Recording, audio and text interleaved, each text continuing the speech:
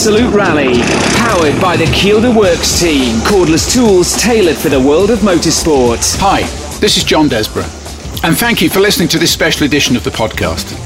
We're about to go back almost 20 years to the spring of 2002. Richard Burns is world champion. Channel 4 is broadcasting every day of the WRC season live, and Richard and I are working on his book. We met about 4 or 5 times around Europe, usually after a rally had finished, to talk about his life. That autumn, the book Driving Ambition appeared. I recorded our conversations on a tiny little dictaphone, and I found them impossible to throw away over the past 20 years. The quality is poor, for which I apologise, but this is, importantly, Richard Burns in his own voice. Later, we talk about the 1998 season, an important one for him because it was his breakthrough to the big time. We also went back to the very, very beginning and the first time that he drove a car. But we start with a chapter we called What It's All About. This is the Absolute Rally Podcast. So, we've got to take them by the hand, we've got to sit them in your seat, and we've got to get across to them the fact that this is no ordinary drive. This is not a lift to the cinema. This is everything that's in your head that can describe what goes on in that car from the moment you get in. And if we're able to describe it to start the whole thing off with, this is like no other drive. Well, it's not like it isn't a drive. In many ways, it's not like when you get in a rally car and drive a rally car, more on gravel and ice than on tarmac, but it isn't like driving a car. In what way? Because you always envisage a car going down a road, going around a corner, you imagine it sliding or whatever, but the fact is on gravel, when things are going perfectly, and on ice and snow the same, you're not driving a car. What you're doing, in a way, is you're just trying to get from the entry of a corner to the exit of a corner with the highest possible speed. And that doesn't involve steering, generally. It involves using the whole energy of the car, the whole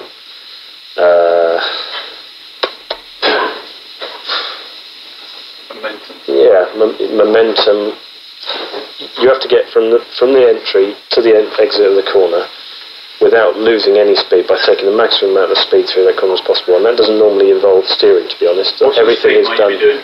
It depends. It totally depends. But say even if it's a sort of 50 mile an hour corner or 40 mile an hour corner, the philosophy is still the same.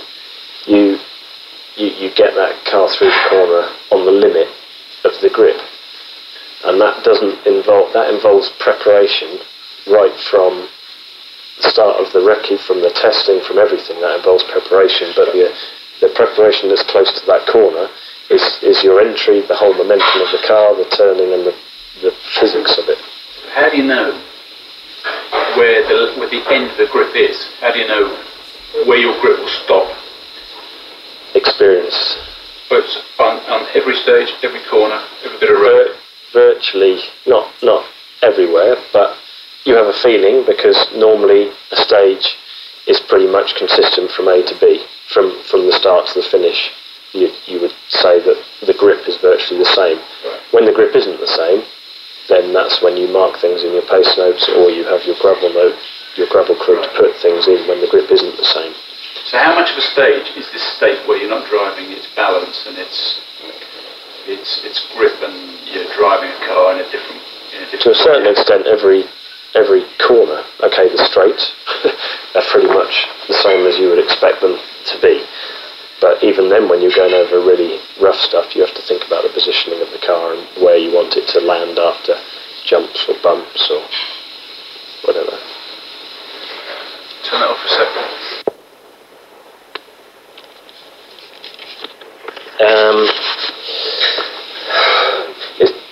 All the best stages I've ever driven in my life have been totally focused on getting like the maximum exit speed out of every corner. That's the every goal. Series of corners, yeah. Maximum exit speed is always what you try and achieve. But what goes through your head while you're doing that? Are you thinking, yes, cracked him number one? Or are you thinking, ooh, I got away with that? Or... No, because normally you don't think, oh, I got away with it, because normally you're on a different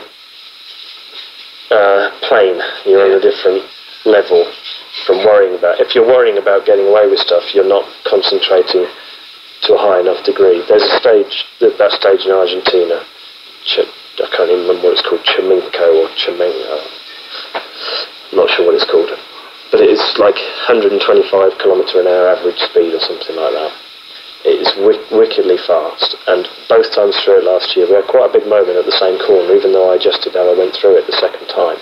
But it wasn't a big moment as, oh my God, it was like, the only thing that was going through my mind was, shit, that's just affected my exit speed out of this corner and I've lost a second or half a second. Right. It's not a case of do you worrying. Think of anything other than what's going on in the car ever? You do, sometimes, yeah, but normally that's a distraction.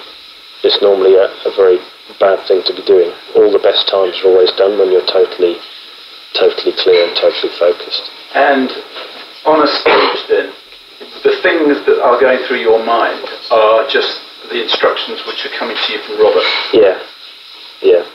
There's that. Also, a lot of it is down to what you can see as well, but a lot of it is what's coming from Robert. How much is your vision impaired? What sort of percentage of vision have you got? Or on an average stage, you must have dust and ice and fog. Average is normally okay, but there are exceptions, like in the Rally of Great Britain or in Sweden there was some fog, or in Sweden when it's dark and it's snowing you can't see anything because the snow blinds you. In Argentina sometimes it's foggy or it can be raining, but the percent, probably 80% of the stages are completely... And if you get difficult visibility, does that make it more risky? And does that make you put you on your mettle more, or does that make you feel better? It doesn't worry me, it doesn't bother me, because you always know that virtually regardless it's the same for everybody, so you just get on with it. It's not something it's another factor that you have to take in, like if it's raining then obviously that affects the grip, but again, if it's consistent then it's not a big issue. So those things don't really enter your mind as being something that would affect your concentration. It's just another factor that goes in. Are you conscious of the landscape around you? Hills, slopes down, villages, deserts? Yeah, you are. Like in Kenya especially, you're very aware that you're a tiny, tiny piece of a huge landscape. And you're driving through what feels like, when you're on the road, you can see every little detail, every bump, every rock, every thing. When you're up in a helicopter and you can see down on what's going on, you think how strange it is to be just confined to those two dimensions on the ground, and to see how vast it all is when you're up there and how insignificant you are in it is quite it brings home to you, how fickle it can be, because there's so many outside things that can affect. What would the top speed be on any stage? What's the fastest you'll do? Fastest I've ever been in a rally car is 239 kilometres an hour, just 155 miles an hour in Safari 2 years ago. And I don't think I'll ever go faster than that either. That was downhill on a very smooth, very straight piece of road. And it took an age to slow the car down at the end of that, because it was virtually flying at that speed. The suspension's really high in Safari. You have very little stability with the car at high speed, and it's all the time moving around and doing 150 And do you miles an hour. say to yourself, I have to be going at this speed, it's okay? Or do you think to yourself, I'll be looking forward to when this bit of high speed stuff is over? in Africa, you say you look forward to when that bit of high speed is over, but you do sit there thinking, especially in that was in the Subaru, thinking no other car is going faster than this. I know that I'm taking time out of everybody. Therefore, whenever you have an advantage in a car, you have to make sure that when you have the advantage, you take absolute use of it, make as much use of it as possible, not always go to the strength of something. Let's work on the strength. So where you can, you will go right up to the envelope of the car. You will make it work its balls off. Yeah. When you're confident with the car, and when you know the car is performing probably better than any other car, then that is when you've got to push yourself as well. Okay, you push yourself all the time, but I think the biggest sort of, I would say, really big period of development in my career of driving was when I first joined Subaru in '99. We had a car which wasn't that great, and we struggled for the first 5, 6, 7 rallies. And what you learn then is that you have to be able to get any chance of a decent result. I think we finished, the best result was something like 4th or even 5th in Portugal, and the same 5th in Sweden. And I drove better probably than I've ever driven before, and better than on a few rallies that I've driven since. But just to get those points, but you realise how valuable those points are, and you do everything you can to get them. So when we went through the period of development, then the car was good. We won in Greece, we won in Australia, and in RAC. To then come to the beginning of 2000, which we got through the first few events, and then we had the 2000 car, which was a big step forward. The instant you're in that car, you have that extra motivation of knowing that it's a brilliant car, and therefore you have to make the most of that period. So I think the period 99 into the beginning of 2000 was the biggest sort of learning curve and the biggest stretching of my driving. Yeah, because it's down to you to give the extra bit, because you know the car can't give you it. Yeah, and when the car can give you it, you know that then you have to show you can win. Otherwise, well... Yeah. What's it smell like in those cars when you're going? Did you smell it? Can you tell what the smell is? Bad air in there, very bad air. Stale? No, it's heat. Yeah. It's dust. If you open the window, you do get not petrol fumes, but you get a vapour, because there is always a slight vapour, and as soon as you release the pressure inside the car, then that comes up. Is there a good smell and a bad smell? Do you ever get anything? Yeah, a bad smell is a new car, because everything's burning, everything's singeing, everything's running in. And a good smell is, I don't know, at the end of a muddy, wet stage when all the mud is caked over the car, caked over the discs and the exhaust, and you can smell the burning, but it's under the mud and under the dirt, and that's a very different smell. You can smell burning mud.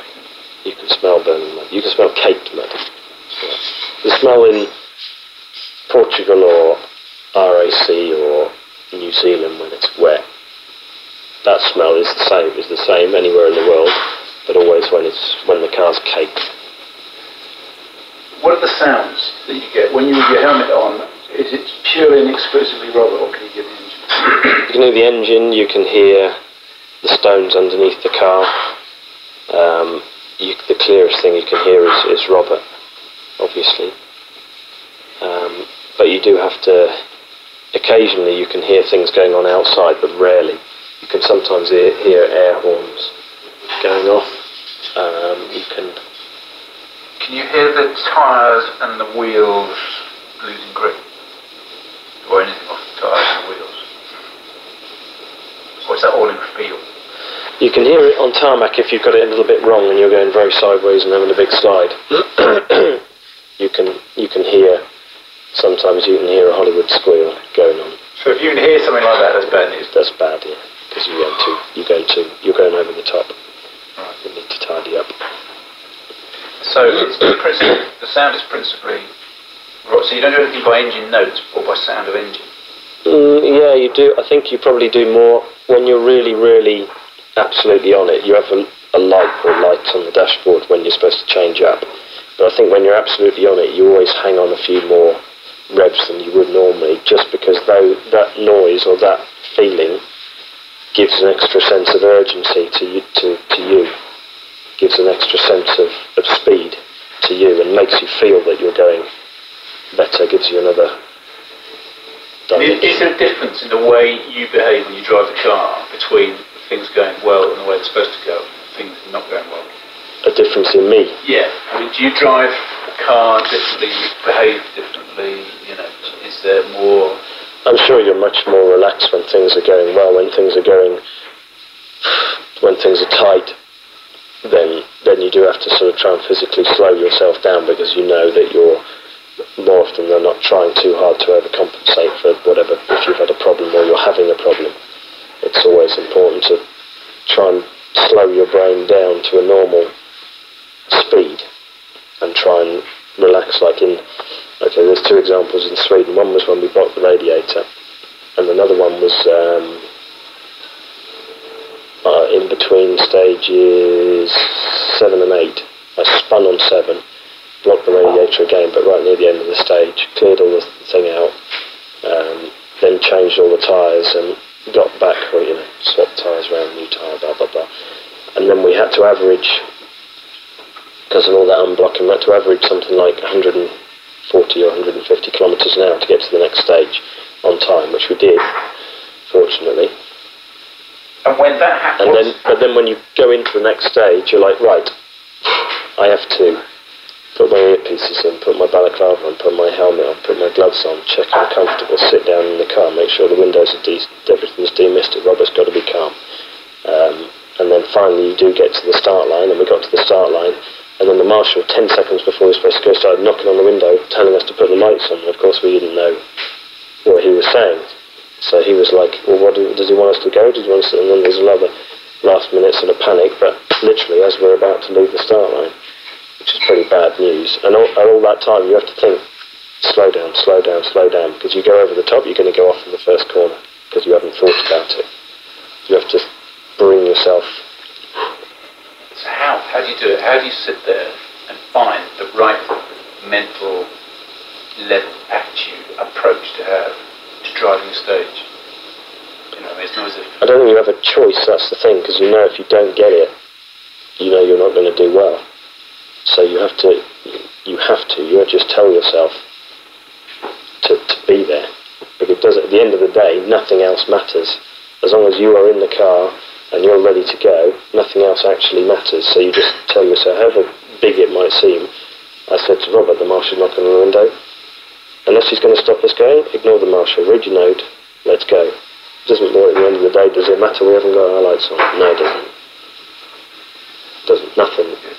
Unless it's actually going to stop you doing what you're going to do, ignore it. Yeah. Is there any other time in your life when you are thinking or working the way you work when you're at speed doing a stage? Is there any other skill, any other thing you do where the skills of driving at speed are required?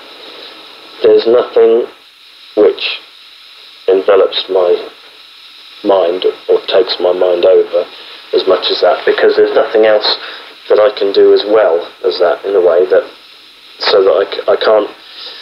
I know that if I'm in the car and driving well, I know that's good enough to beat everybody. If I'm doing something else, for example, like skiing or riding a bike or running or whatever, I'm nowhere near any kind of limit. I mean, I might be near my personal limit, but I know that's not a very high limit. So I never have to be... I never have the satisfaction of knowing that what I'm doing is good enough to just let it go. You know, I'm always having to think, what if this happens and that. In a rally car, I don't get that feeling. So it's complete absorption that you're driving. It's complete. When you're absolutely 100%, it's complete. And what happens when you think, yeah, this is complete, I'm driving well here? Do you ever think that? Yeah, you do. You can allow. It happens. It's difficult to explain. If you've let yourself think that, you're almost not doing it properly. Yeah. But sometimes you can. But sometimes you can do it. You know, in that stage in Argentina, I would maybe get. You know, there's a couple of long straights in it, and I would maybe think, yeah, this is going well. But then I would instantly clock back into the next corner, and it's. What's it like when everything is a complete nightmare? It's a complete nightmare. Well, how does that change you? I think you have to, again, try and take a step back. If things are going badly, you have to take a step back from it and think, okay, what can I get from this situation? Then you have to start thinking a little bit more methodically about what's happening, because if you're not in a position to win, then you have to reassess what you can achieve and then try and go for that. But then it never quite envelops you as much as when you're in with a chance of winning. But equally, if you can set yourself another goal, you could potentially, if the rally's long enough, if someone else is unlucky enough or whatever, you can potentially set yourself up to be back in the position where you can win. And it's easy to lose sight of the fact that that can happen, like, you know, what happened last year in the whole championship-wise. I didn't, halfway through the year, after Kenya, I didn't think, right, now, how am I going to win this championship from here on? I said, right, now, how am I going to get the best out of these last rallies? Not thinking about a championship at all, but how am I going to achieve the best on each of these rallies? What am I going to set my sights on? And I actually set my sights at that point in the year on beating Marcus and Harry in the championship. That's all I focused on. Okay, the last rally was different because we were then in a position to win the championship. But after Kenya, I knew I was more than likely going to be moving to Peugeot, and I wanted to be the person in the team who'd got the most points the year before. So that's what I set my focus on. And that takes the pressure away from what the ultimate objective might be. Yeah. But it allows you to relax a little bit, but still focus. So to beat the big problem, i.e. the championship, you break it down into tiny problems. Just almost without knowing it, yeah. Almost without knowing it. To solve it, break a big problem down to smaller ones. Those are the stages. Achieve that, yeah. And that might come.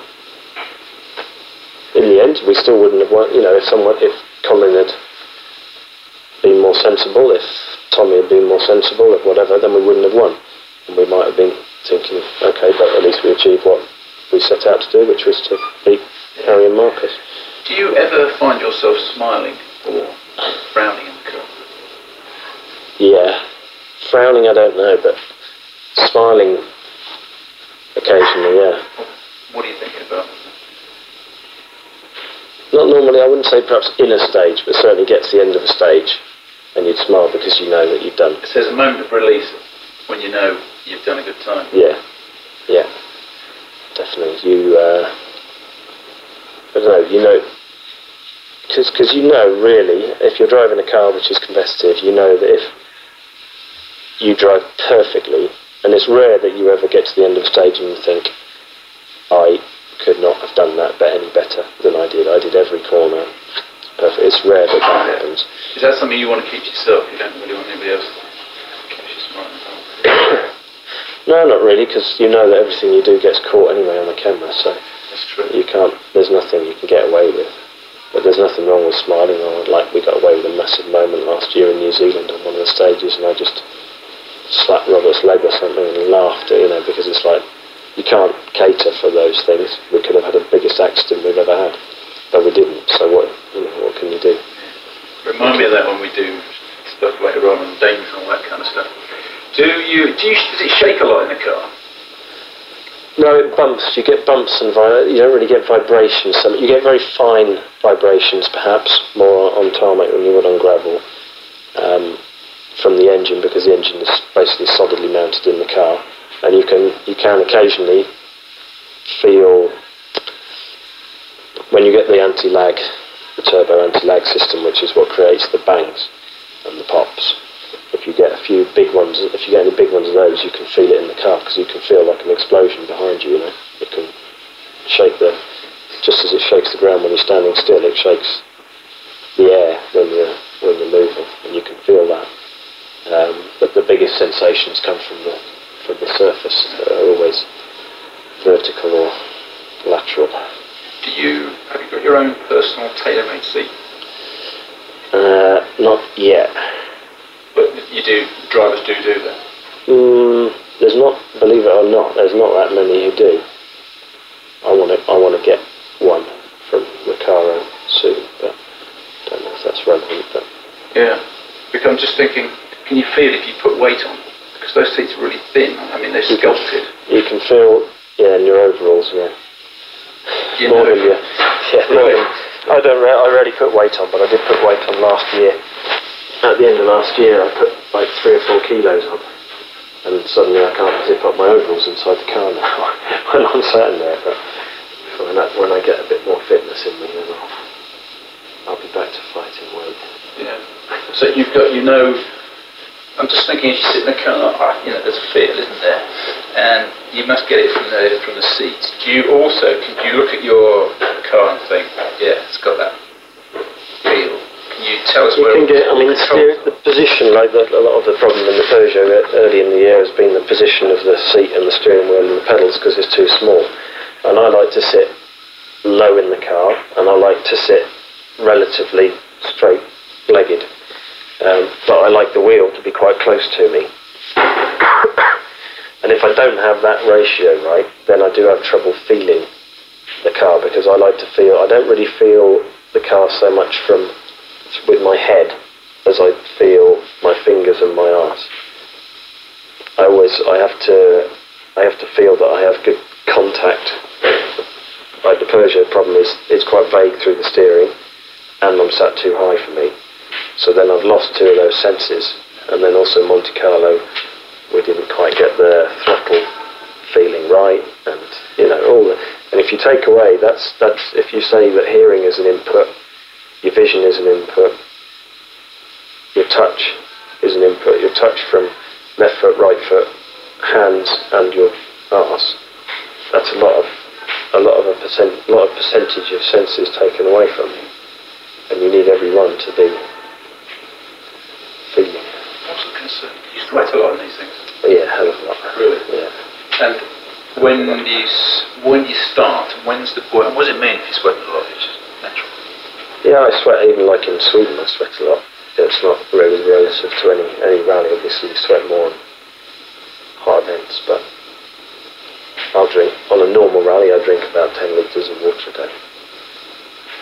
10 litres, 20 pints of water you get through? A day. And can you drink while you're going along? I can, yeah. I've got a Camelback thing in the back of the car with a pipe, so I drink in stages as well, yeah. So have a pack that? Yeah. What happens? You spit it out and carry on. Just ignore it, yeah. Get thirsty? Yeah. What's the hottest? The hottest must be Safari? It's not actually, because you have high speed, and therefore you get airflow through the car. The hottest by far is Cyprus and Greece. Cyprus, because A, first of all, it's nearly 40 degrees outside, and B, the average speed is rarely more than 40 miles an hour, 60 kilometres an hour. So you have virtually no airflow through the car, and even when you're doing that speed, you're going sideways, so you don't get anything in actually from the front. So those scoops on the roof, unless you're actually going forward, don't do an awful lot. So we saw 70 degrees inside the Subaru in Cyprus test last year. How much time do you spend going forward and looking forward? And how much time do you spend going sideways and looking? Do you know what I mean?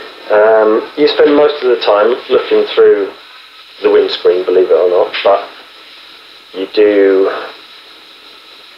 if you're getting it right again, if you're going so sideways that you're looking out the side window, unless it's a low speed corner, then normally you've gone over the top, because you're scrubbing off too much speed in the corner. If you're sideways in a slow speed corner, that matters not so. Do you aim with anything? Do you say, as I'm going into this corner, I'm going to, that's, I've got to be able to see that lining up with something, or is it all feel? No, all feel. Yeah. And that feeling comes principally on what, your backside of the seat, or 3 feet?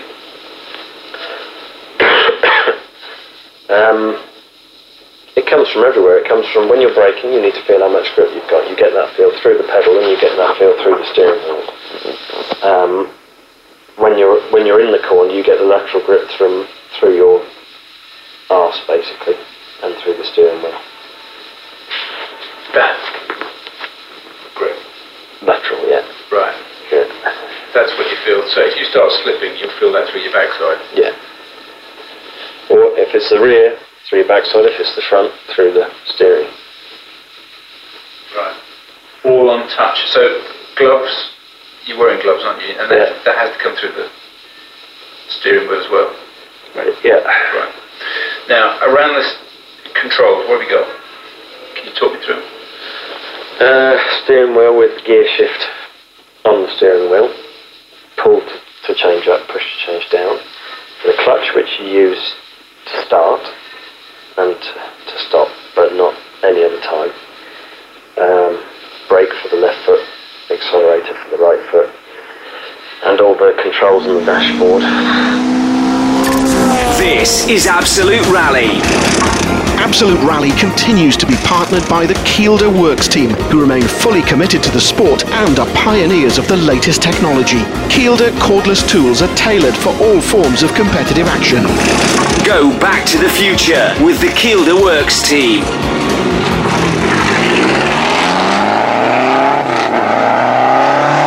Thank you for listening to this special edition of the podcast and for staying with the 20th century recording technology. This is John Desborough in conversation with Richard Burns, England's only World Rally Champion. It's raw stuff this, but he now moves on to the 1998 season. That's it. This is the year that things can happen, but it was quite a relaxed year. It was still quite a relaxed year, even though there was a lot of effort going on. There were things. I'd been approached by ProDrive in Portugal that year. I can't remember where we finished in Portugal. So the gearbox broke or something. And I've been offered the drive the year after. To me, it seemed to make sense because I didn't really want to stay where Tommy was. And that, I think, allowed a lot of relaxation from my point of view because I didn't have to prove anything. Yeah. We were just gradually making the steps up. And the car was pretty good, obviously, in those.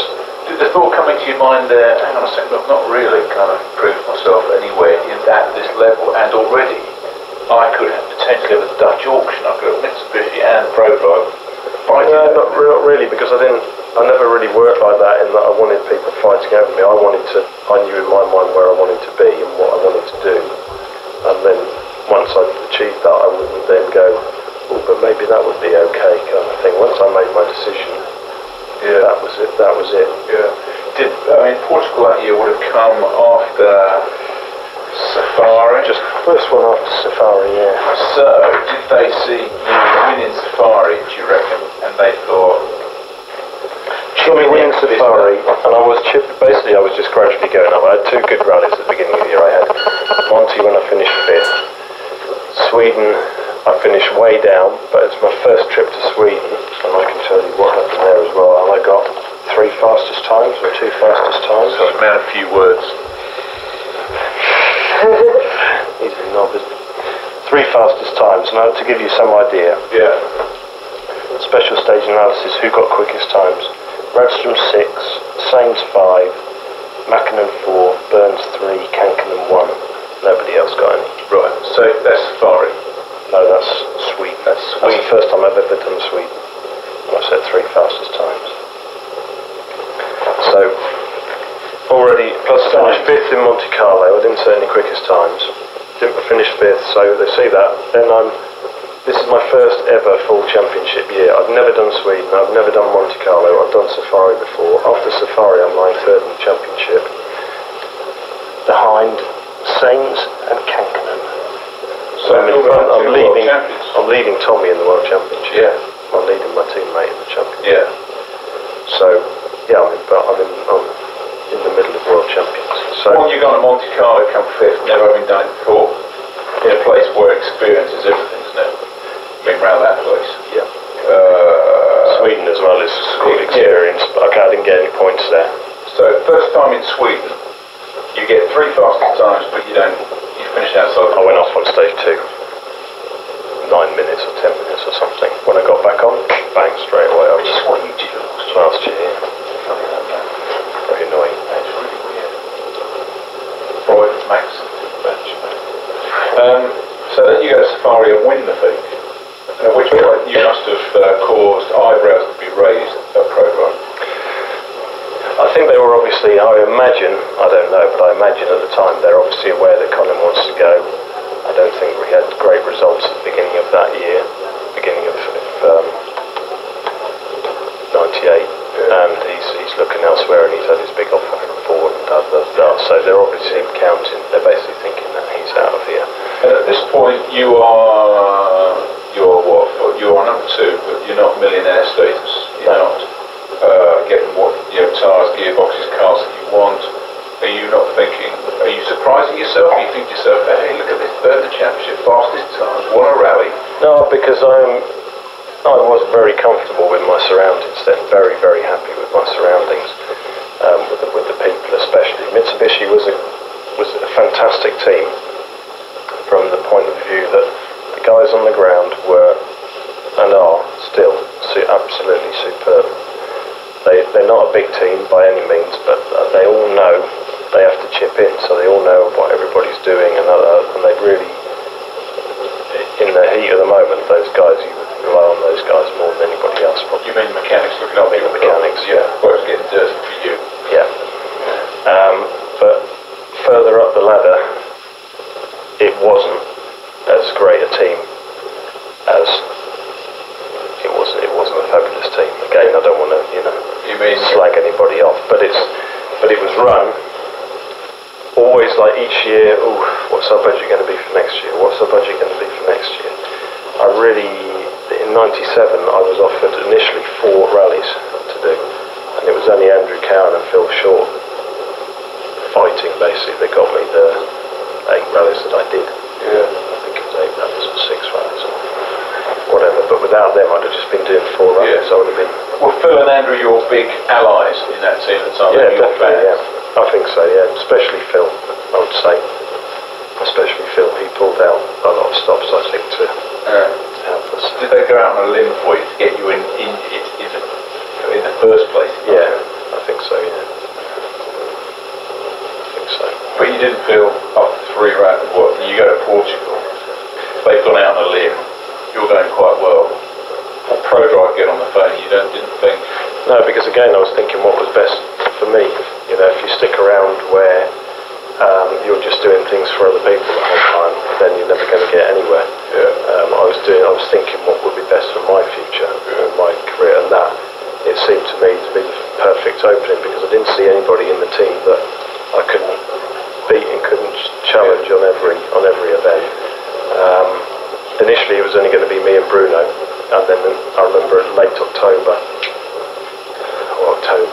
then Kankkunen was confirmed as well, and in a way that was like, well, that's a bit of a shock. 3 cars, not going to be very good running 3 cars. The 99 Subaru. The 99 Subaru. But then it was like, Kankkunen, great. Everybody knows his speed. If I can do well against Kankkunen, I can establish myself and set myself up. Yeah, by that time he's 4 world champions, isn't he? 4 times world Yeah, champion. If you can beat him as a teammate, then you're making progress. Because he was at the time, he was teammates with Carlos, with Ford in '98, I think. No, But 97 he was. He was still with Ford in '98. The radiator stays good. You get in, take the final time, realise you've won. Your very first WRC win. It rates with Is it sweet? winning the championship. Really? Yeah, it really That's is. what I want to know. To see people's faces, again, I knew, you get a feeling when you're going to win, you really do, and I had a feeling. Early? Yeah, I just knew my pace, and I still do. I still know my pace. My record in Safari, nobody is better over the last 4 or 5 years. I finished 97 second, 98 first, 99 I was leading and retired with bolt fatigue. I won it in 2000 and 2001. Halfway through that section, I was second fastest by 1 second. Halfway through the section. Yeah. Famous picture of wheel off, etc. So I know Safari, and I knew. Okay, it was only the second time that I'd done it in that car, but I just had the feeling. But a regular car wrecker, where roads aren't roads, they're, well, tracks at best, and you go on for considerable numbers of miles. Yeah, after that it's probably 100 kilometre section, and we did 20 odd k before we broke the thing 15k, so there was still another 80k to go. And the thing is, after a while, after 20k or something, you think, that then, if it doesn't fail by now, it's unlikely to fail. So keep going. And I'm calling to my helicopter, have a look at the front of the car. Is there anything hanging off? Is there steam pissing it? Is there what? No, everything looks okay. Everything looks fine. No problem. And you get up on you drive up on the ramp. You shake the champagne and take the plaudits. And what's going through your head? Not an awful lot. I can't. It doesn't. You don't remember these days. Thing is with rallies, you have elation the moment you finish go over the finish line. Yeah. And then you see the mechanics that service it. By the time you get to the ramp, the rally's been won for 2 hours. Yeah. So your mood, not your mood, but your excitement has come back down, and you're just thinking, you're satisfied and you're happy, but you don't have the...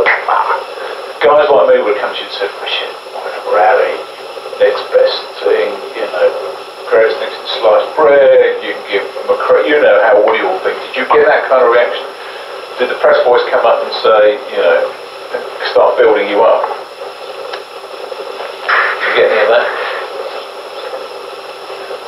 Do you know what? I can't remember. It can't have been. No, I think there was, because there was a fair bit going on, because it's you have to look through old magazines and stuff, but I was then third in the championship, and I was running strongly on all those rallies, and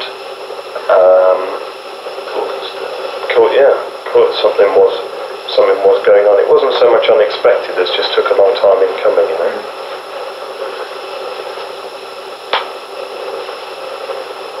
Do you remember ProDrive's call to say, what were the first words? No, the ProDrive call was David Lapworth talking to me at a time control in Portugal at one of the service areas, halfway through the first day or something. The second day, I can't remember which day, but it was like leaving the window. How's it going? When you get back to England, give us a ring. And I can remember the first meetings. I can remember the restaurant where I had the first meetings with Lapworth. Did you have to do it secretly? Fairly secretly, yeah, because it's just not a type of thing you want to go blabbing about when you're just at the initial stages of it all. Yeah. And where was the restaurant? It's called Dexter's. Deddington. Which is all a bit too rhyming, isn't it? Deddington is between Oxford and Banbury on the A road, not the motorway. Halfway. And you sort of drove in and he was sat at the table and he said, Richard, come sit. And you knew what was coming? Yeah, there's only one thing they want to chat to you about. Yeah. In that situation. And you were ready to, you were shopping in Hungary, or you were just... No, because I wanted to know, my aim was like, right, I want to be in a team where I can be the number one, where I can establish myself, where, and like I said last time, when I was at ProDrive, and then I was leaving, in many ways I did think that the only way to develop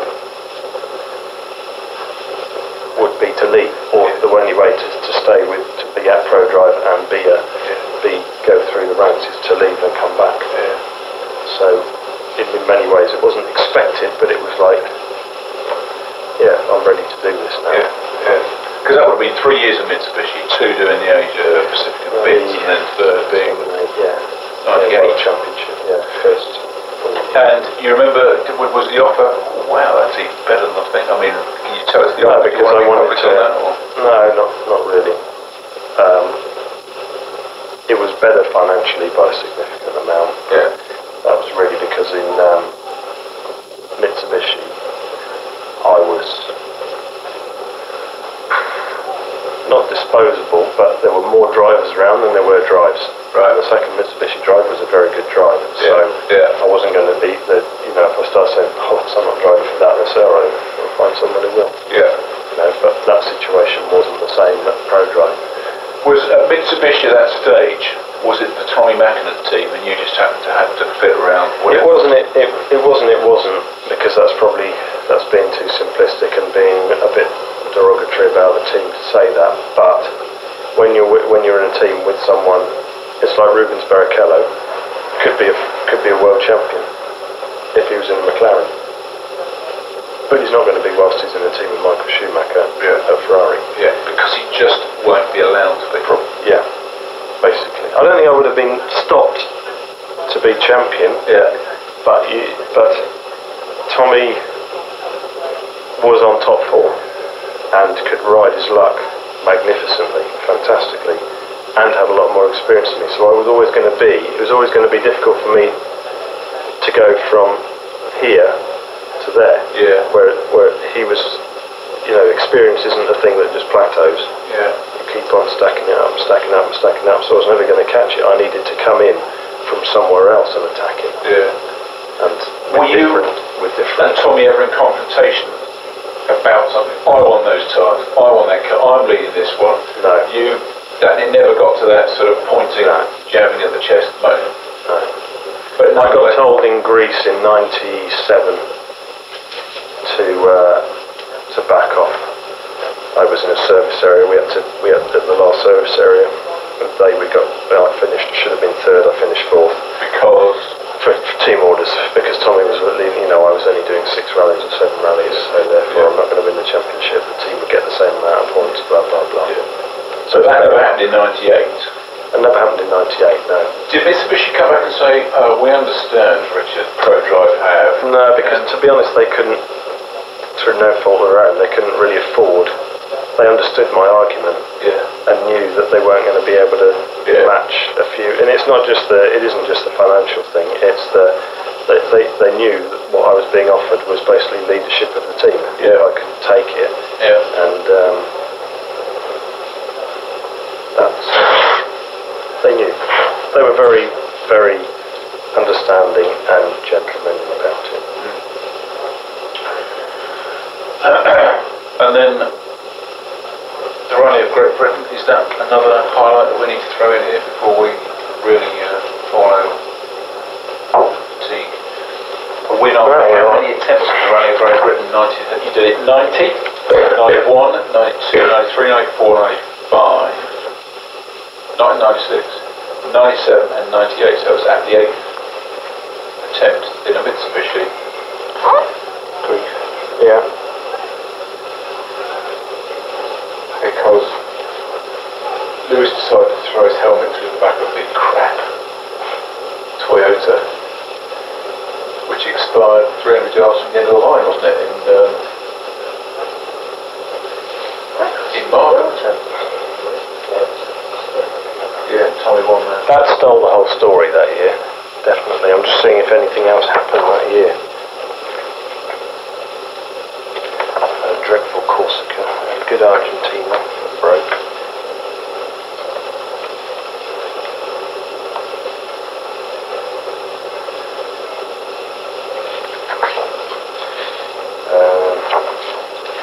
Acropolis broke. New Zealand rolled, I think. Nothing too exciting really, to be fair. But you were winning. And you were getting to the point where, you are now able to be compared with Greg McRae, or at least you can be put in the same category, in the same bracket, because, you've won. You've taken his RAC off him. You're in a world championship. I did well. The other good rally for us that year was Finland. Again, my first ever time I'd done Finland, and I finished 5th. Yeah. I finished... Okay, Tommy won. Carlos 2nd, Kanken 3rd, Oriol 4th, we were 5th. Thomas Redstrom 6th, Marcus Grunholm 7th, etc. So that was it. I got 2 fastest times as well that year. 1 fastest time, but that was like, unheard of as well, first time. Yeah. No non-Brit being up there and won. The biggest things that happened in, probably it was more Australia and RAC that year, because in Australia I ended up rolling, but I was in the hunt to win. I went into the very last stage. I rolled, but I went into the last stage 4 seconds off the lead. So I was very much in and I'd rolled and lost a minute on day 2. So that was, the speed was there on Australia enough to win, and then on the RAC enough to win as well. Yeah. So it really built up strongly at the end of that year. Yeah.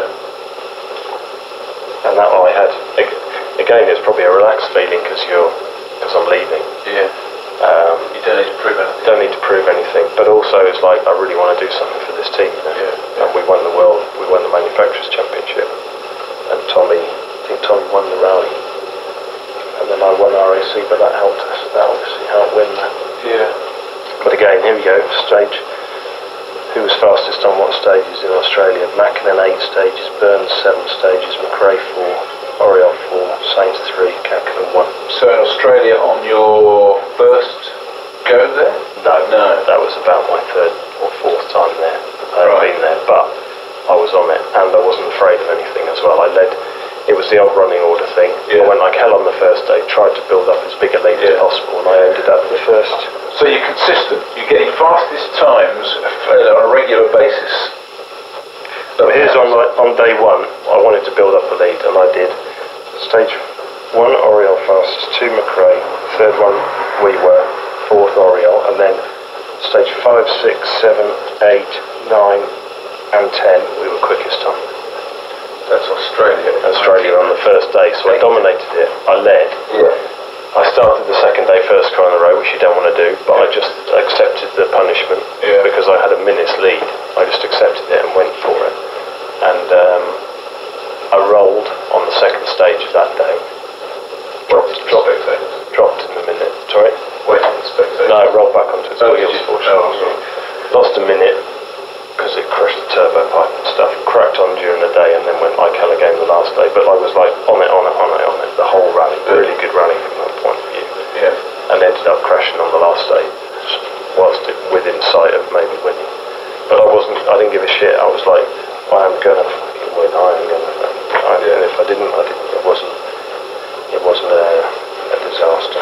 So it's not as if winning is something which is kind of foreign and a bit frightening. It's a real prospect. Yeah. And here you are, first WRCC with wind under your belt and going for more and just having a ball. Totally having a ball. Totally. Man or machine or more.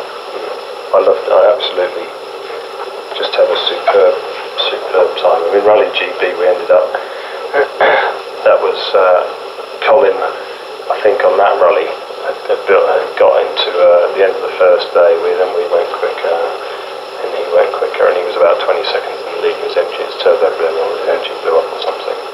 But we were so far ahead of everybody else that it did not matter. Yeah. I ended up 4 minutes. I won by 4 minutes. Where was that at? RAC. Yeah. Where was Carlos was coming in? Carlos was lying 3rd, I think, or 4th. Was after points, wasn't he? He just needed to finish there, 3rd, 4th, and that was it. Yeah, because Tommy was out after having gone off that oil, wasn't he, on the Friday? Yeah. It was one of those situations where Carlos's points would have taken him past Tommy. But then he expired. That was by the part. Yeah. Over the finish line, basically. 400 metres before the finish. What did you have any reaction to that at the time? Did you not think?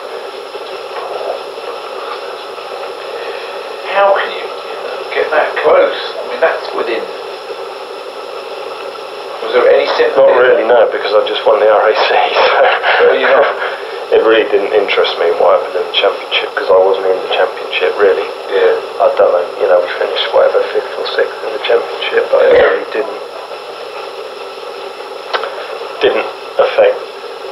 affect me, apart from the fact that the obvious publicity had gone there that way, and it was like that was what pulled the story rather than us winning the rally. But at the end of the day, I'd rewarded the team. I'd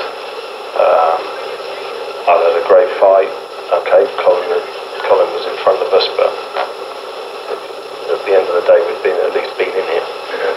Same as we had been the year before, and we'd come out on top, and that was the main thing. And also, I mean, in 98, you had beat Colin, because he did it in 94, 95, 97. So he's sort of the defending champ of the RAC, stroke the Q, whatever. Was that another issue, or not? What, to take that away from Colin? Yeah. Yeah. Something like that, Colin. Yeah, it was two things. First of all, I wanted to beat Colin at home. There's no question about that. Secondly, I wanted to reinforce the fact that no foreign driver had won the rally for quite a few years, and I wanted to reinforce that. I wanted to make sure that when we came back the year after, fighting for the championship, and the year after that, they came into it thinking, shit, how are we going to beat these guys on this rally, because we haven't done it before. Yeah. Get very patriotic. No, patriotic, but it may well be that it would be the same on any rally if it was the last rally of the championship. Regardless of your situation in the championship, if you can stamp authority on it, if you did get to that point when that rally is crucial, like last year, I can look back on last year's RAC and say, well, I've won it the last 3 years. No one's got close, so what have I got to worry about, you know? You have that confidence. It's a big psychological support. Hasn't won it since 97 and has crashed out of it now the last 3 years. So if we come into the rally this year in the same situation, what's his state of mind? Yeah, the form book is favouring you at that point. Yeah, he's going to have all the baggage of the previous years worrying him.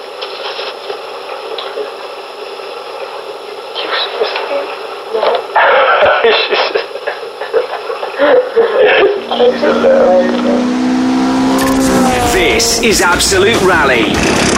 Whether it's the pressures of service or an issue out on the stages, it's vital to have the right equipment to hand. Kielder cordless tools are tailored for the world of motorsport and are being used throughout all forms of competition. Go back to the future with the Kielder Works team.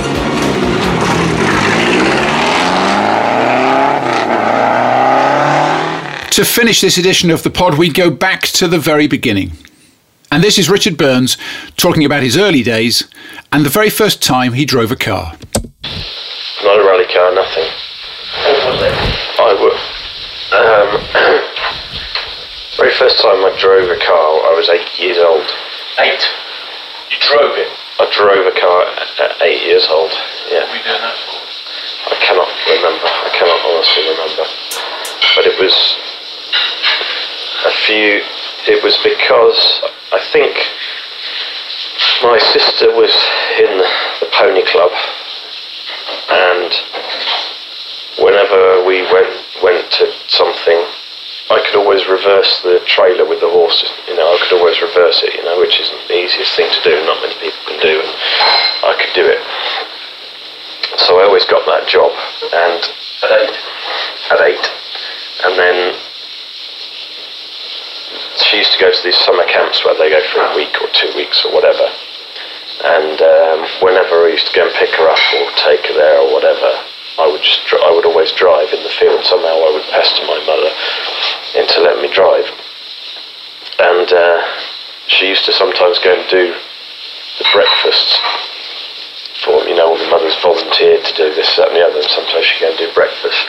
And while she was doing that, I used to literally go and steal the car or find an excuse to move it or something and go driving around. I did want to actually crash into the horse boxes, into the state. They had like temporary stables, and I crashed into them once.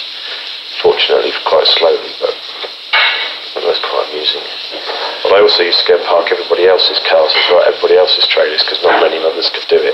Why? What was this fixation? I don't know, whatever fixation you have when you're a kid, that you have to do something, or you want to do something, and you do it, and you love doing it. Is that story true in David's book, that you could recognise a car coming past your house by the engine of it? Just about, yeah. I knew every single car on the road. I used to read Autocar every week. Motoring news. No, not motoring news actually at that age. Just normal stuff. Did you have favourites? Porsches. Did you draw them as well? Posters on them? Yeah, everything. Full on thing. I was a car nut. And was it displayed? I mean, everybody else, I suppose, would have to wait until they rolled it out to pull it off. You had a chance to get behind a wheel. I'm going to have to get rid of this so I can get it talk.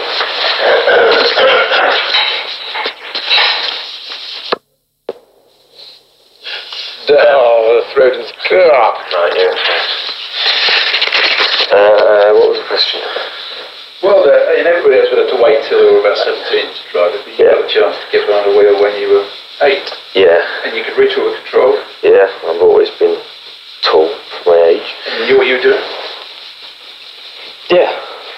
Yeah. And is anybody taught you? My dad. Yeah. At 8, Yeah. Yeah. Because we moved to a house when we were 8 that had basically a yard, nothing bigger. It's a yard.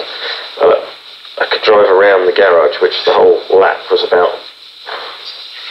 150 metres, or tiny. And I used to drive around this whenever. In his car? In his car. Gee. And he used to let me. What sort of car was that? Triumph 2000. No, 2.5 by then. PI. And the reason we got into the under-17s car club is there was a feature on it in the Mail on Sunday. And we just phoned up, said, what do we do, where do we go? And went and started driving, and that's basically how it all started. Did he ever say he did that? Did he find that, or did you find it? It was in the Sunday paper, which we both read, so... But his motivation wasn't, hang on, I could have a car wreck, or I had to, I better channel this energy somewhere. Or Probably. He never said that to you later, though? No, no. But he loves it as well, because there was a big social element to the club. And it was basically they had like between 25 and 30 meetings a year. So that's quite a big commitment to make of his weekends. But he loved going. He taught me. He was an instructor. He was chairman of the club for a couple of years. And he liked the whole social side to it as well. So he taught you the rudiments of, clutch down, gear back, all the rest of it. And then got you into the club. Yeah. And then in the club was teaching you again in his car. Yeah, in his car. They had sort of grades in the club, which went from grade 5, which was absolute beginner, to grade X, which was 5, 4, 3, 2, 1, and then grade X. And once you were a grade 1, you could drive by yourself. And the grade X was like the peak. There were only ever at any time sort of 3 or 4 grade X's in the club out of 50 people at the weekend who were there. And I can't tell you exactly which titles I won with the club, but they used to have a sort of general driving ability test, which would get you the grades. And then they have something that they called a skill test, which was basically an auto test. But it was much tighter. It was always like 3 inches either side of the car and at the back. And I won that every year from when I was 12 to when I left, basically. But what did you have to do then? What was involved? What was the standard sort of day at the weekend? A standard day would be to leave at like 8 o'clock on a Sunday morning, which was quite effort to get Dad out of bed at that time on a Sunday morning, as you can imagine. My dads want to stay in bed. Go to the club, help set out, like for example if it was Castle Combe, you just help set out, because you'd set out in the paddock parking areas with cones and stuff like that, so people could practice reversing and racing circles and just various little manoeuvres to practice. And of course, when you're up to the level where you can drive by yourself, there was like a hard core of about 4 or 5 parents and kids who would go and do that, and go and set all that up. But the kids were all level where they could drive by themselves. So we used to go. The parents would arrive, have coffee and talk and that, whereas the kids would be like, we'd be off 100 mile an hour, handbrake turning everywhere. People in the boot hanging out with cones, throwing the cones out the boot. It became a lot more sanitised sort of towards when I was leaving the club, and then after I left it's become a lot more, what's the word? Formal. Yeah, formal. There's a French phrase for it, isn't there? Toned down. Yeah. And I think the days that we were there were like the heyday of the cowboy in the club, We used to go and do... Anyone get hurt? No. Really? No, never. No smashes, no crashes? No. That's an amazing thing, really. Yeah. But, and what can you say you've learned at that time? I learned how to drive and how to be... Because you had to be fairly responsible in many ways as well, because... there were obviously like some kids who were 11, 12 years old driving around with their parents who weren't necessarily that great at drivers themselves either sometimes. So you'd have to have a fair bit of responsibility. I was driving my dad's company car around most of the time. Yeah, exactly. Which they clearly didn't know about. And there were other people driving their parents' cars around that were worth £10,000 and £15,000. But we used to get loaned cars by Ford actually at the time, press cars, and like they would loan their cars for the weekend, and someone would bring them along, and that would be the club, what was called at the time the club car, and you'd put your name down at the beginning of the day to drive it for 15 laps, or 5 laps or something like that, and like 20 people would be able to drive that, or anybody in the club could drive that car. You just had to get there and put your name on the list, kind of thing. And we had a Lotus Lentus and a Esprit Turbo when I was 12. I drove an Esprit Turbo. You remember that? Sorry? You remember that? I remember going around Castle Coombe fucking quickly, yeah. What speed would you have touched? 130 miles an hour. 130 miles an hour at 12? Yeah. In an Esprit Turbo. Which is a speed in a car that 9% of the population would never get in and go at. Right. I'll give you an idea of how the club was. Do you know Barry Williams, Wizzo Williams? You heard of him? Like a legend in racing. Absolute lunatic. He's one of the founding members of the club. And he was one of the people that, he would come along at the odd meeting, maybe 3 or 4 a year, and give people rides around in his road car. And what was Barry Williams doing? At the time? Yeah. No idea. Really no idea what he was doing, because I didn't really follow racing and rallying at that age, not until I was 15. But he was a rally driver. He did some rallies, but he was mainly a racing driver. But he did do some rallies, yeah. I think he won the Welsh in a Mini or something like that in the 60s. Yeah. But he was mainly known as a racing driver. So the purpose of it was to teach you how to drive? Yeah. It was the slogan of the club or whatever was like, for kids who enjoy motoring and motorsport or something, but it was never like, you couldn't join if you were older than 15, because then people would join just to learn how to drive before they got on the road. Yeah. So anybody who was 15 and tried to join couldn't. Right. You had to be younger than that when you very first started. And you did all sorts of cars and vehicles? I kept a list of it, and I still have it probably at my parents' house, a list. And it was like, there's something like 150 or 200 different cars that I drove. Other people's cars, other friends in the club cars. Yeah, a lot of cars. Just going to get something.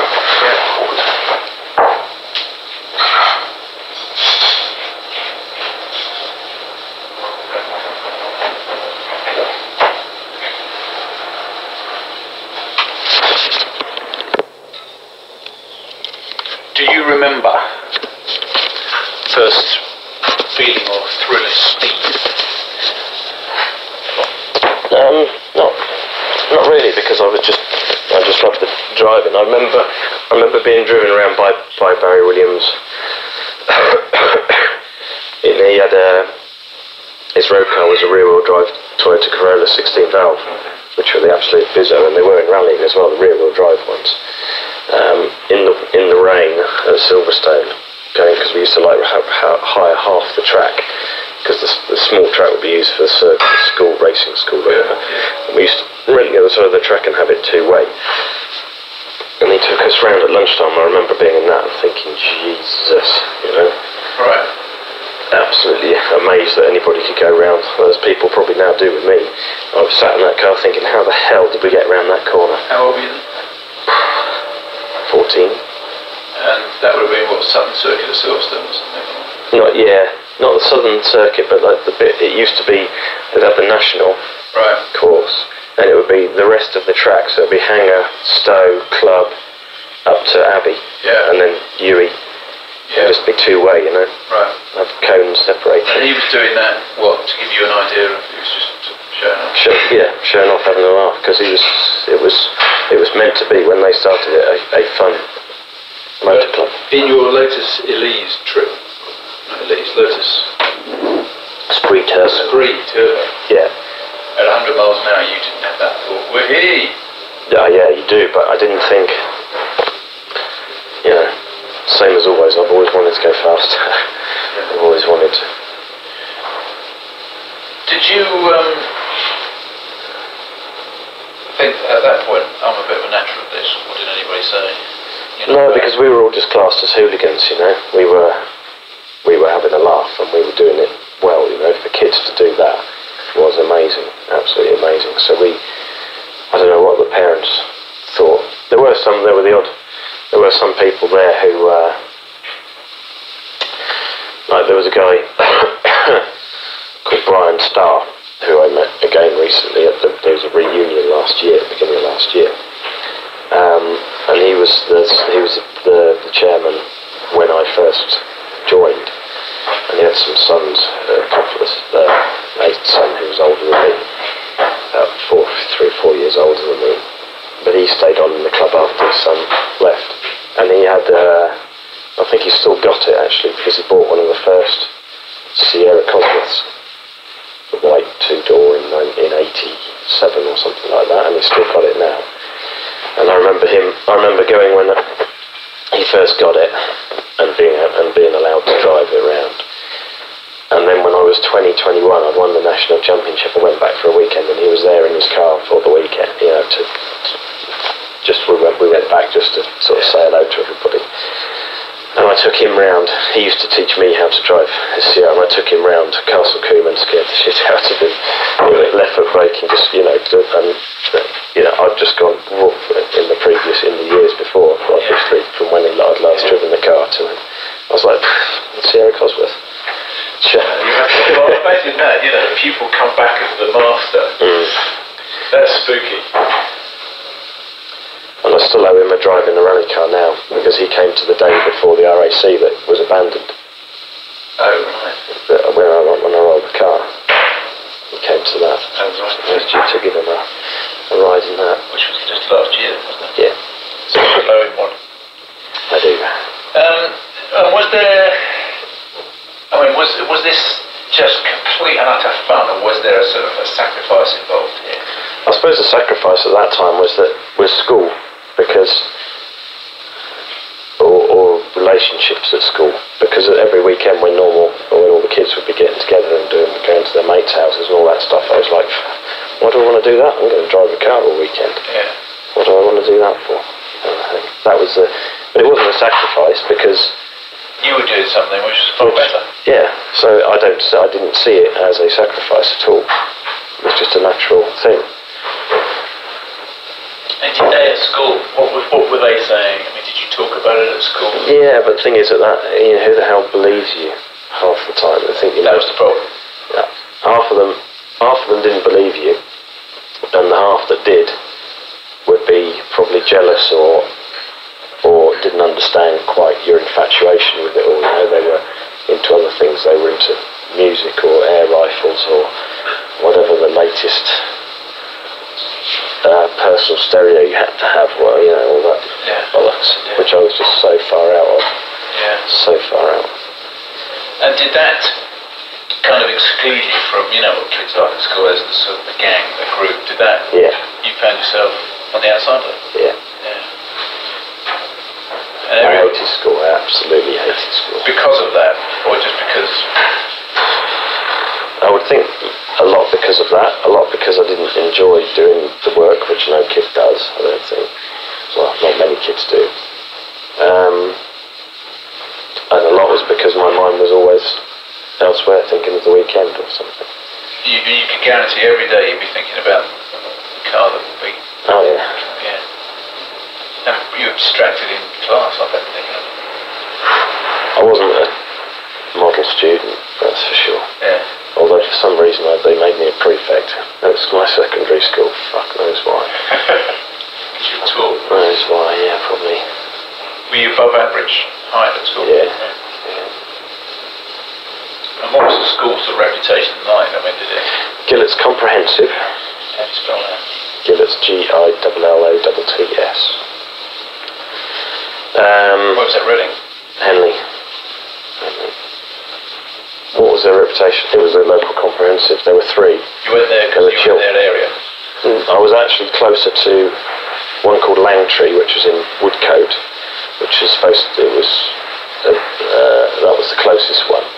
Then Chiltern Edge, which was in Sonning Common, which is also pretty close, and then Gillett's. But Gillett's was supposed to be the best one out of all of them. It had a swimming pool and it had good grounds, and it was like supposed to be the nicest one. But was there anything there that, I mean, if we got your report out, what would it say on there? That you were great at could do better, and you know, if he committed himself, I would think. But he would have done better. I got 6 O levels. It was like my year was the last year of O levels. I did okay, but I never wanted to do any of that. You know, just really did not have the patience, or I used to question because I was allowed so much freedom in the other part of my life. I used to get into trouble for questioning the teachers quite a lot. Because I would question not so much their authority, but, you know, why? And I would get chucked out of the class quite regularly to stand outside in the hallway for the whole lesson and then given all the bloody work to copy out. But it is literally probably because I was allowed, because the other side of my life was grown up, was, you know, allowed to make own decisions and take a hell of a lot more responsibility than you were in school. Yeah. Did you have a favourite subject? We had a cool teacher in college, and it was a class called, it was something to do with real life basically, where you had to go down the bank and do stuff and write reports and things like that. But the guy who taught that, it was like life studies or something like that, it was cool, and he used to take a real interest and, you know, never knock it, always help everybody with everything that they wanted to do. You friendly with anybody still from school? Only this guy, Ashley. He actually lived next door to where I lived up until when I was 8. What was his name again? Ashley. Ashley? Agar. A-G-A-R. And he's the only one pretty much He's the only one that I still keep in touch with now. He did the same thing, he was getting in trouble as well? Not really, no. He used to get picked on like mad at school because he was even taller than me. And he was really athletic as well, you know. He used to be really good running and tennis. He really became a tennis coach after he left school and stuff like that. There was actually one guy in my class. Have you heard of a guy called Robert Warner? No. Mountain biking and stuff like that. When we were at school, he was on junior kickstart a couple of times, but never won anything. Yeah. But he became world downhill mountain bike champion, and he comes from Russell's Water near Henley, and we were in the same year at Gillett's, and he used to muck around like crazy. Doesn't surprise me at all that he became what he became. Yeah, he was probably doing some sort of thing to you. Every weekend on his mountain bike and stuff, on his motorbikes. Yeah, school pictures. Yeah, on the side. Yeah. Where was home during school? It is called Walnut Tree Farm, and it's like an old pig farm without buildings, which is where my rally cars were built in the early years. And it's like 3.5 acres, and it's an old schoolhouse actually. You are going that way, aren't you? Do I hear other voice? She's on the phone to her sister. Where are they? Well, how far is it from Perpignan? 2 hours. 2 hours. Did you do get in the school teams and stuff like that? I once played in the rugby team as a winger, one game as a reserve, and I was on a Saturday morning, and I fucking hated it. I hated it. I could run. Yeah. When I was a kid, I could sprint. And that's about all I could do, you know. So. Were you a team game person? No. No, because you've been taken out and given the chance to shine as an individual. I suppose, yeah. I just wasn't into it at all, because I was probably guilty in many ways of it, because I was given all this freedom. I probably almost looked down on everybody else at school for not having that freedom, you know, for not having that luck, which wouldn't have helped. Did it help you with the girls? Did you find, you know? Not at all. Really? Have you ever seen a picture of me when I was 15? No. Even went up to when I was like 21, to be quite honest. You didn't think yourself as girls? Not at all, no. And to be honest, I wasn't really. Of course, I was interested, but I wasn't interested enough. Yeah, because the girls went with the boys in the pack. Yeah. I imagine, I really don't even know what even happened at school, you know, because sure there was stuff going on, but I was never involved in it at all. Yeah. Never. Did you have to save money to do the car club bit? No. So there was no milk round, paper round, milk round, paper round? Not when I became involved in rallying when I was 15, then that started. And then there was, what a list. Go on. When I was 15, every Saturday morning I cleaned petrol pumps at the local petrol station and got paid like a tenner. And I used to tidy up the workshop, clean the loos, do like the full-on Which petrol thing. station is it? This is in Caversham, and it was called, I can't remember what it's called, it was an Esso station in Caversham. But it was a member of the Craven Motor Club, a guy called Keith Edwards, who ran this petrol station. So he gave me the job out of, because I used to pester everybody, what can I do, what can I do. From there, then I got another job doing pretty much the same thing, but for a guy called Berwick Ewin, which is a funny name, BERICEWIN. Berwick. How did you get to Craven then, out of the under-17s? Because when I was still in the club at 14, I went to the Silverstone Racing School, and we drove MG Maestros around the track, and you know, it was one of those intro courses, and it was great, and I loved it. But then, when I was 15, I went to the rally school, to Jan Churchill's Welsh Forest Rally School in Wales, and that was what got me, because after a day there, Jan said to me, you should seriously think of taking up rallying. You will do well in rallying. You've obviously got the ambition to do it. You've got the skill to do it. He basically said he'd sat next to 2,000 people who'd come to the rally school, and half of them would want to be a rally driver. And he said I was the only one who'd said, do it. This is Jan. So he said, and I'm like, well, what do I do? What do I do? I was like mad for it, obviously. He said, go and find your local motor club, go and join it, go in there and go out, and da-da-da-da. Great. Crazy. But just to go back, the Welsh Forest thing with Jan, that was a birthday present, wasn't Yeah. it? Filled in. 15. And was that the picture of the Escort going sideways, Yeah. which is in David's book? Was that the first rally car you ever got in? I don't know if it's in the actual picture, probably wouldn't be in, maybe. Don't know, there's an Escort going sideways on a lot of gravel. So that's the birthday present. That's what, an Escort 2, isn't it? Or Mark 2, yeah. yeah, because that's the one that's branded up with that green Welsh Forest. So there you are, 15. That's your first rallying experience. Yeah. And you thought?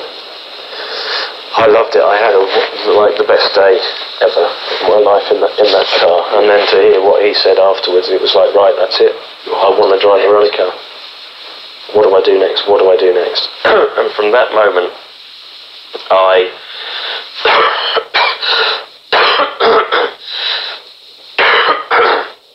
my time was split then between going to school and college, working at the weekends, going to motor club meetings, Wednesday evenings at old Reading Enzian rugby club where they still meet,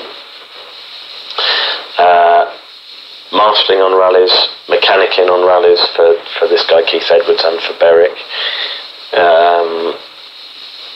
co-driving. I co-drove on some road rallies and some stage rallies as well, because you could do that when you were 15 or 16, I think 16.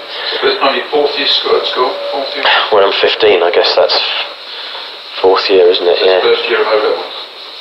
Yeah. Right. You can see why I wasn't really that interested. I was too busy doing other things. Yeah. And when I got my first rally car, at like 15 and a half, it was a Talbot Sunbeam 1.6 automatic, which obviously needed converting. But one of the guys up the club, Gordon Jarvis, found the car and found the bits, and basically I spent a year and a half building that rally car. So after having gone to rally school and being told you've got to go and find a club, you then went and found Craven and found Gordon Jarvis. Yeah. Hence the picture, hence the car, which you get for 60. Yeah. Who shells out the 400 quid? Dad. Really? Birthday present, yeah. Right. Just got a big birthday present. $4,000 these days, isn't it? That's worth a lot of money. Yeah. Crazy. And so for you 60, you get the car. Your mum and dad are thinking what at this stage? I don't know, you better ask them, I suppose, but they're probably thinking, I don't know, it's difficult because I assume when you're a parent, and I could be wrong, but if your child knows, I think the biggest problem around the whole world is that nobody actually knows what they want to do. Very few people are in a job that they love and are doing what they want to do. People are going to work to earn money. And I assume because I never had anything other than support from them, that they were happy that I'd found I was so involved in something that I really loved. And I can only assume that they helped me pursue it, because they saw, and they saw like I did not want to do anything else. There was nothing else that would interested me. And when I think now of the things that I used to do to become involved in it, and I think like if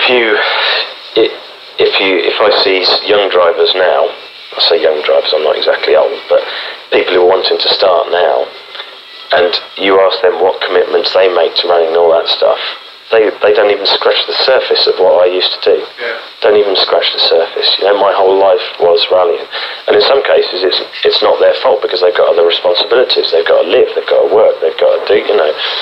But so I was fortunate in that I was always living at home. I didn't have any outlay other than actually going, other than rallying. I had no other outlay, so all my money, everything went on that.